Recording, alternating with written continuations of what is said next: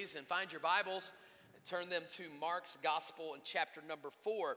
We've spent several weeks in Matthew chapter 13. Now we're going to jump over to Mark and be in Mark for a few weeks. Jesus has just finished the first series of parables. They were called the Kingdom Parables. These parables were to illustrate to his disciples the importance of the kingdom and the value of the kingdom. Jesus has now continued on in his Galilean ministry, and several general statements are made about what Christ is doing between the parables and the events that we're going to read for you today. Namely, Jesus continues a preaching ministry in Galilee, in the synagogues. It's spoken in generic terms in verses 33 through 35 or 34, but then if you were to cross-reference that over with Matthew's gospel, he says a little bit more about it at the end of the parables. Also, what takes place in this time is that Jesus is rejected at Nazareth, his hometown, the town that he grew up in. So now Jesus is going to leave, temporarily at least, the area of Galilee that we know of. Now the Sea of Galilee sets in northern Israel, and the predominant part of Jesus' ministry in Galilee takes place on the western side of the Sea of Galilee. That's where Capernaum is. That's where Cana is. That's where Nazareth is. It's the Israel side of the Sea of Galilee. On the other side of the Sea of Galilee is also a part of Israel, but it was also heavily populated with Gentiles. And when we go over there here in just a moment, and starting next week, we're going to see that Jesus has an amazing ministry with the Gentiles. But in order to get from the western side of Galilee to the eastern side of Galilee would require a little boat ride. So let's go on a boat ride with Jesus beginning in verse 35. On the same day, when evening had come, he said to them, "Let us cross over to the other side." Now, when they had left the multitude, they took him along in the boat as he was. And other little boats were also with him. And a great windstorm arose, and the waves beat into the boat so that it was already filling. But he was in the stern, asleep on a pillow. And they woke him and said to him, "Teacher, do you not care that we are perishing?" Then he arose and rebuked the wind and said to the sea, "Peace, be still." And the wind ceased, and there was a great calm. But he said to them, "Why are you so fearful? How is it that you have no faith?" And they feared exceedingly and said to one another, "Who can this be, that even the wind and the sea obey him?" Then they came to the other side of the sea. Amen. This is God's word. I want to speak to you this morning on the subject, the master of the sea. The master of the sea. Let's pray together if we could. Lord, thank you that you are the master of the sea, and thank you that you are the Lord of the storm, and you are in control of every situation that is here reflected at River City Baptist Church this morning, and every situation of all the universe. And Lord, we can trust you, and we thank you that you've got some things for us in the storm. I pray this morning as we learn, as we grow, that you'll build our faith. In Jesus' name, amen. I taught Zach Phillips in college. Zach is a fine young Christian from Charleston, South Carolina, who went off to Bible college, met his wife Tony there. Zach and Tony have been married for just a couple years, have a small child. Just a few weeks ago, announced to their friends and family on Facebook that Tony, who is also pregnant with their second child, just about 26 weeks along, I think, had found a major brain tumor in her brain, going down her brain stem. They're in their early 20s. He's a youth pastor at a little church in South Carolina. Wednesday was surgery number 1 to remove the brain tumor. Yesterday was to be surgery. I guess Friday was surgery number 2 back to back. In her recovery from the second brain surgery, she had a major complication with the pregnancy, and they had to take the baby by C-section early, born, I think, at 2 or 3 pounds and 8 ounces. Tonight, Tony is in ICU, fighting for her life in critical condition. They could use the prayers of God's people everywhere. Their condition is severe, obviously, but everywhere in between of small storms and big storms, you and I find ourselves often. It's been said that you are either leaving a storm, in a storm, or heading into the storm. The truth is, there are very few seasons of calm water in this ocean of life. So, you better become good at navigating rough waters. But what you do not need to do is become a better captain of the ship. What you do need to know is the master of the sea. Because even if you are the best sailor in the house, you can't control the storm. And there are some things that ships simply cannot handle, no matter how oftentimes you've been there. But there is one that's greater than the storm, one that created the storm, one that can navigate all storms, and one that frankly can stop the storms. And when you and I know the master of the sea, we can face any storm that may blow our direction. This is what the disciples are going to learn in this chapter. They have seen Jesus perform many miracles for others, but guess what? Up to this point, they haven't really seen Jesus perform a miracle for them. Now, folks, we can all attest to what we've heard God do in the lives of other people, and it's always encouraging to hear, isn't it? It's always encouraging to hear that God answered this person's prayer, God did this for somebody else, or even to watch God bring healing in someone else's life. But I think we would all agree that it's an entirely different thing to see God do something great in our own lives. And they are getting ready to experience one of the most powerful miracles they could ever experience, that the very God of the universe, the same one that created the sea they were floating on, the same one that blew the wind that was ripping their sails apart, the same one that created the waves that were crashing over the edge of their boat is the same one that is going to stand out. Come on. He's going to stand out in the middle of it all and tell it all just to stop.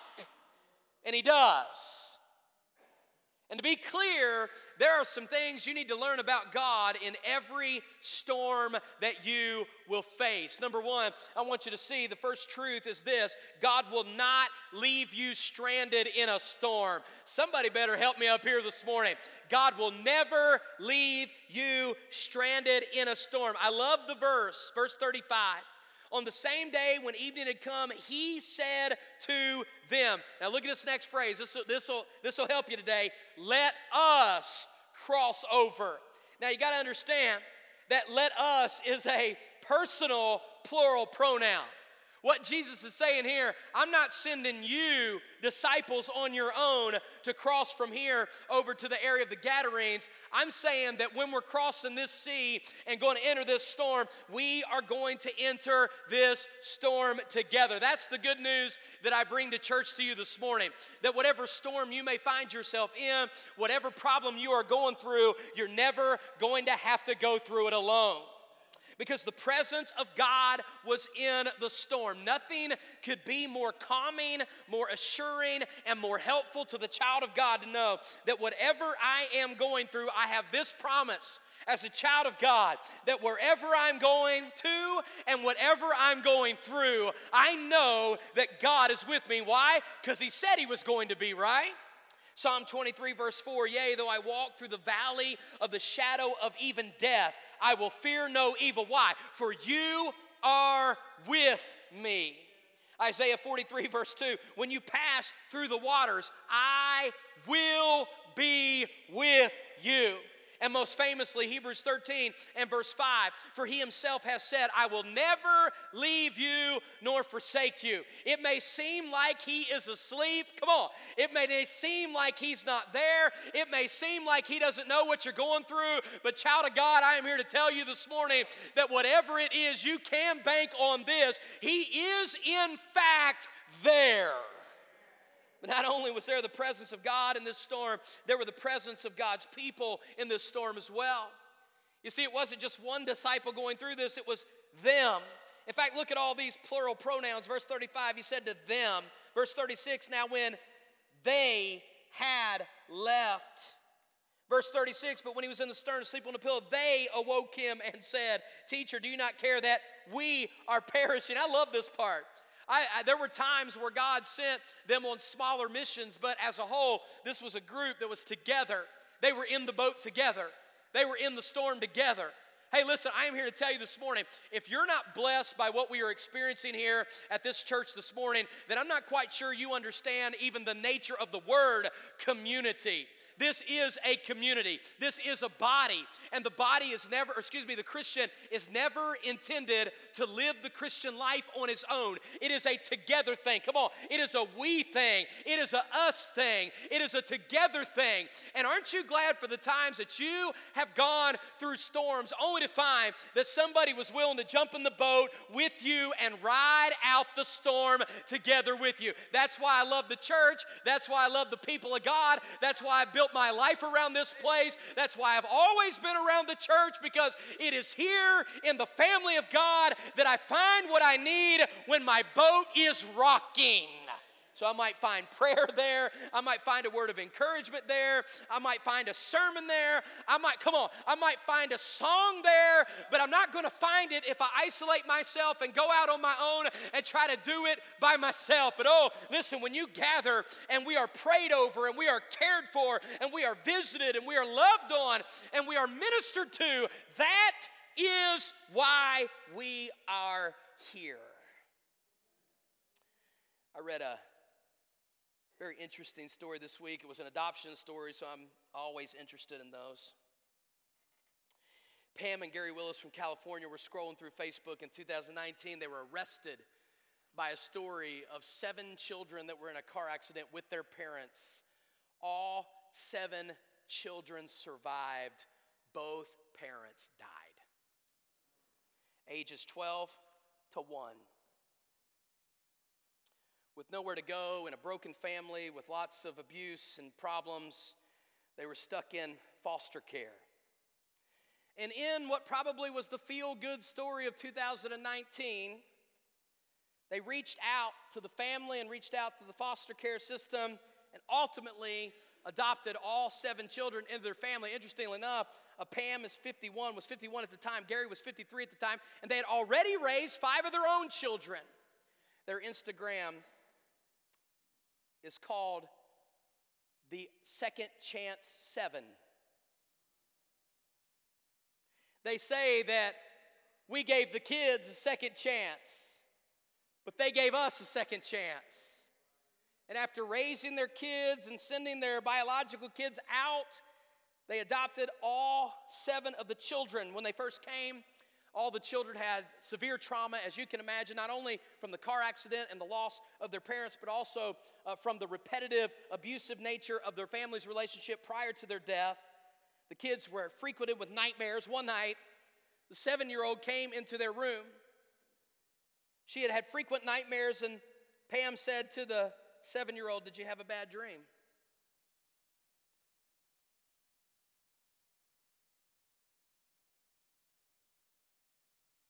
She said, "No. I just wanted to know that you're still here." Let me tell you a question you never have to ask. God, are you still here? Because the answer to that question is always yes. God is in control. God will never leave you stranded in the storm. Number 2, I love this. God is in control of the storm. God is in control of the storm. I want you to understand, when he says, let us cross over to the other side in verse 35, make no mistake about it, friend, he knew what was coming. He knew what they were going to face. He knew what kind of winds were going to blow. In fact, the very truth of the matter is all storms are God allowed. Aren't you glad to know that whatever is going on in your life either comes from God or it comes through God? Meaning, God is never caught by surprise, and nothing ever gets around God to you. If anything's going to get to you, it had to be God allowed. Why? Because God's in control of the storm. Friend, take encouragement from that today. Not only are storms God allowed, but listen to me very carefully, storms are God controlled. The same storm that God allowed to take place in these disciples' lives is the same storm that he stopped. So listen, friend, if the winds are blowing and the rain is falling and the waves are crashing in your life, be clear about this. Before you get too discouraged and before you roll it up and before you jump ship and before you do something stupid, let me just remind you today, whatever's going on in your life right now, God allowed it to take place and God controls it when it is taking place. Aren't you glad for that today? Aren't you glad that there is nothing in your life that is out of control? If you believe in God, one of the most fundamental things you believe about God is that he is absolutely sovereign over all things. Y'all let that word scare you. I know people let that word scare them. Are you kidding me? I don't get scared of stuff that's in the Bible. I'm more scared about myself than I am about what's in the Bible. And I'm not afraid of the word sovereignty. Are you kidding me? God is sovereign. It's a pillow you can sleep on. Listen to me. Why was Jesus asleep down in the boat when everybody else was flipped out and about to run headlong into despair? Why could Jesus sleep? He knew he was in control. By the way, what frightens you and scares you, as Mark Thrift said back in November, what scares and frightens you puts God to sleep. In other words, God's not worried about it. God's not wringing his hands. God's not shaking his head trying to figure out what's going on. God doesn't have a bottle of whiteout by the throne trying to correct any mistakes that slipped by him when he was maybe off, to lunch or something like that. How many of you glad to know he's in control? He's the king of the universe. He never takes a break. He never sleeps. He never slumbers. Nothing is over our God, or he is not God. And the very fact that he is over everything, that he's in control of everything, and that he allows everything is enough for us to trust him. Which leads me to the third point. And that is this: God will instruct you in the storm. Now, I did not grow up in Florida. Well, I plan to die in Florida. Somebody help me up here. I just cannot fathom a more wonderful place to live in all of the universe than Florida, okay? Man, I've lived in Kansas City. Are you kidding me? I worked construction in Kansas City. It was so cold out there in the middle of January. It's so frosty and icy and snowy. No thanks. I've lived in West Virginia. You notice there ain't a whole lot of people still in West Virginia. They all leave West Virginia. There's a reason for that. Okay. I love to visit, but I do not like to stay. I've lived in California. God help. Do I need to say anything else about that? I love Florida. I do. We moved here in 2016. I got here in July, and one of the first things that happened to us in 2016 was Hurricane Matthew. And fortunately for all of us in Jacksonville, we know because of the geography and the shape of the state that more oftentimes the storms hit North and South Carolina and even Georgia than they do Northeast Florida because of the way that the state is shaped. But we all know, because we live in Florida, even if Jacksonville is not like Miami or Tampa or other places on the East Coast, we know what to do in the case of a storm, don't we? Most of us probably have a generator. Some of y'all are crazy when these things happen. The rest of us could use a bottle of water, okay? But your pantry is stocked. You've learned what to do. You've learned where to go. We had a tornado warning or watch the other day, and we knew immediately, without even thinking about it. You go to the bathroom. You go to where all the pipes are. You go to a place that's not by the windows, in an interior room where you're less likely to have debris falling and hurting somebody. We've learned. We've learned because we live with storms in Florida. So we've learned what to do in storms because we live in this state. Well, friends, I hope by now in your life you've been through enough storms, and I hope the storms of life are teaching you some things from time to time. And there are two things in each storm that we all need to learn and we need to be aware of. And that is this. Number one, storms can shake up a disciple. I mean, look what it says here in verse number 37. And a great windstorm arose and waves beat in the boat so that it was already filling. Now, guys, these men were fishermen. They fished the Sea of Galilee. Do you think this is the first time they've ever seen a storm? Absolutely not.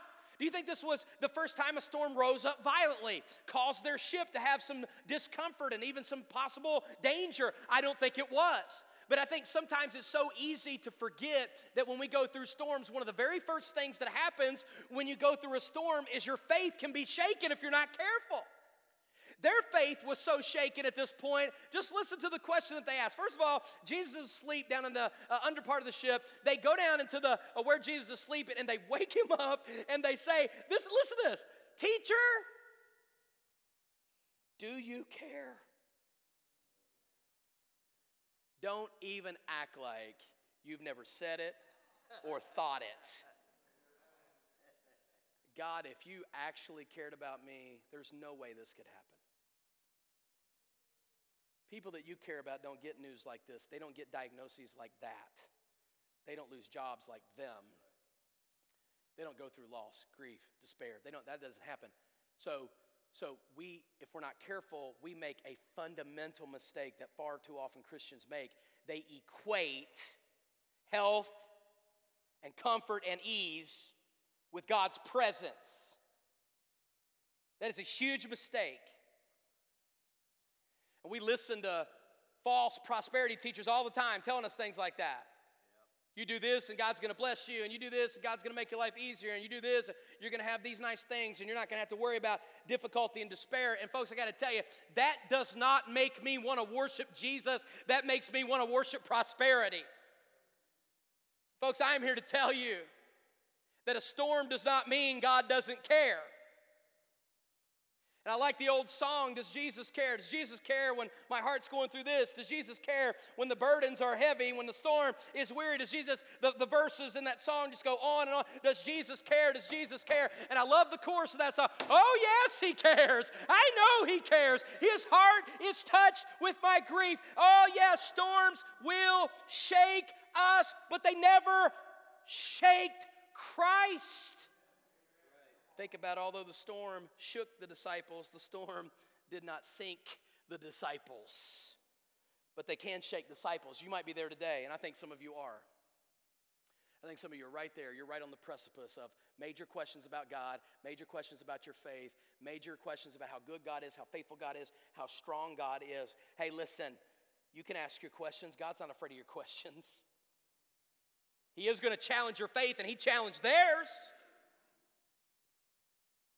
I'm glad I can ask questions. Somebody better help me up here. I'm glad I can ask questions to God, aren't you? Somebody say, don't ever ask God why. Are you kidding me? Jesus did. There's a catch, though. Sometimes you may not get the answer you're looking for or the answer right away. You still got to be able to press on and trust him even if you don't hear from him exactly. Amen. I can ask God why. I can ask God anything. If I can't ask God why or how or what's wrong or what's going on, then maybe you're not really in a personal relationship with him like you should be. Because if you can't be that open, transparent, honest with God, well, maybe there's a reason why that's true. Read the Psalms. You don't think David was open, honest, and transparent with God? Where are you, God? My enemies are covering me, surrounding me. Are you gone? Have you forsaken me? He asked it over and over and over again. Of the 150 Psalms, like 87 of them are heartbroken Psalms, or Psalms of despair and Psalms of trouble. Oh, listen, the trouble of your heart is the string of God's instruments. You can go and pray and talk and be honest because storms can shake disciples. But number two, storms can shape disciples. Oh, they come with their questions. In verse number 38, but then they come with their statements of faith in verse 41. What did God do between verses 38 and 41? Well, he just changed it all up. He showed them his power. The storm brought about God's blessing and freedom and release from the circumstance that they were in. And folks, listen to me. When it comes to storms in our life, I like what one preacher said. He said, when you're in a storm, here's how God will teach you. He will either lessen the intensity of the storm so you can get through it, or he will increase your capacity to endure a storm that is harsh and difficult. Whatever the case may be, at this case, God actually stopped the storm, but no matter how God did the work that he did here, here's what happened. Their questions were changed into statements. They were shaped. And not that they never struggled again, because there's not a person in this room that will never struggle again. The point is, though, God shaped them here. They were shaken, but they were shaped. And now they're ready to watch it go on another day. By the way, I love the way this whole thing started. Verse number 35 again, on the same day. You ever had one of those days? The same day. I think Jesus was teaching all day in the synagogues and dealing with all the issues he always dealt with them, and on the same day. Some days just feel like they're never going to end. And the bad news train just keeps on rolling into town some days. But I love this. On that same day, after all that's happened, there was more to happen. And some days are going to be like that. There are going to be more. There's going to be a multitude of things that take place. There's going to be more things that take place. And I'm glad that even though the day goes long and the storm blows strong, God's still got enough to do even in the longest day in our lives. And that's exactly what it is. He shaped them to where they're saying now, behold, what manner of man is this? You know, one of the greatest things God will ever teach you in a storm is when you come out on the other side and you're saying, look how great God is. Look how awesome he is. Look what he can do. The final truth in our text, this is a great one. God will bring you through the storm. Friend, look at verse 35 again. I love this. This is great. Let us cross over to the other side. Chapter 5, verse 1. And they came. Y'all ain't even hearing me. He said in verse 35, let's cross over to the other side. Then he says in chapter 5, verse 1, so they came to the, y'all seeing the connection here? But hey, before the storm, this is what he said. We're going to cross over. And listen to me, friend, if God said it, that you're going to the other side, it doesn't matter what storm blows, you're going to the other side. Why? Because God said you're going to the other side. Let's go. He didn't say let's go to a storm. He didn't say let's go fishing. He didn't say let's go ride on a boat out in the middle of the water. No, friend. He said here's where we are, and that's where we're going. Let's go to the other side. And friend, what an encouragement to know that if God said something, it's going to happen. But then watch this. Not only was God going to bring them through the storm because of his word,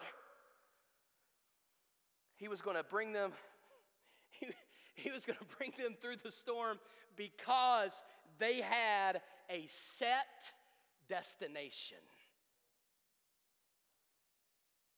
Here's where you're going, and there's where you're going. The songwriter said, weeping may endure for a night, but joy comes in the morning. Watch it, child of God. Jesus said it like this, looking unto Jesus, the author and finisher of our faith. He didn't just begin this thing, he's going to end this thing. Revelation 1:8, I am the Alpha, and I'm not just the Alpha, I'm the Omega, I'm the beginning, come on, and the end. He which hath begun a good work in you will perform it until the day of Jesus. He got you, come on, he got you in the ship. He's going to get you to the other side. Oh, I love the old song, how firm a foundation, you saints of the Lord, is laid for your faith in his excellent word. What more can he say than to you he hath said? To you who for refuge to Jesus have fled. Fear not, I am with you. Oh, be not dismayed, for I am thy God. I will still give you aid. I will strengthen you. Come on, I will help you. I will cause you to stand upheld by my righteous omnipotent hand. When through the deep waters I call you to go, the rivers of sorrow shall not overflow, for I will be with you. Your troubles to bless and sanctify to you your deepest distress. When through fiery trials your pathways shall lie, my grace all sufficient shall be your supply. The flames shall not hurt you. I only design your dross to consume and your gold to refine. Listen to this. Lord, help us tonight. Listen to this. The soul that on Jesus has leaned for repose, I will not desert to his foes. Hear it. The soul, though all hell should endeavor to shake, I never will forsake. We have a firm foundation. We have a sure destination, and nothing is going to stop you from getting where God wants you to go. He will get you through the storm. May I say this to you before I close?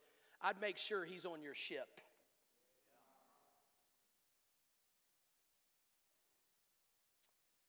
If you're not careful, you're going to try to float through life on your own. You ain't going to have Jesus on the ship. Hey, look, it's bad enough to go in a storm and not have Jesus on the ship.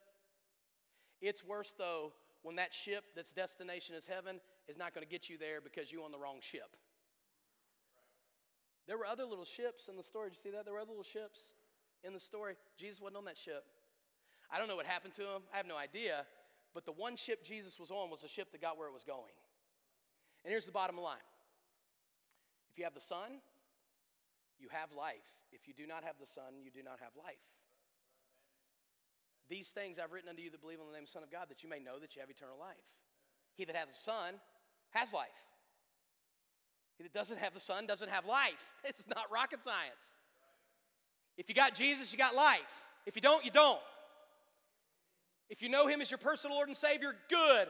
You have eternal life. For God so loved the world that he gave them his only begotten Son, that whoever believes in him should not perish, but have everlasting life. You got Jesus, you got life. But without him, you don't. There's only one way to get him, and that is by faith. You believe upon him, and you call upon his name for salvation. I'm here to tell you right now that as sure as I'm standing here preaching to you this morning, I know for sure that when it is my ship's time to sail out of this earth's harbor into the haven of rest in heaven, I'm going. I know I'm going. I punched my ticket for that boat ride on May 25th, 1997. Here's the question, have you? Do you know right now, that if you leave this earth, you're going to be in the presence of the Lord in heaven forever? Do you know that? If not, then right here and right now, it is your opportunity to open up your heart like the front door of your house and accept Jesus to come in and be your Savior. If not, then you will never make it to that haven of rest. Let's pray together.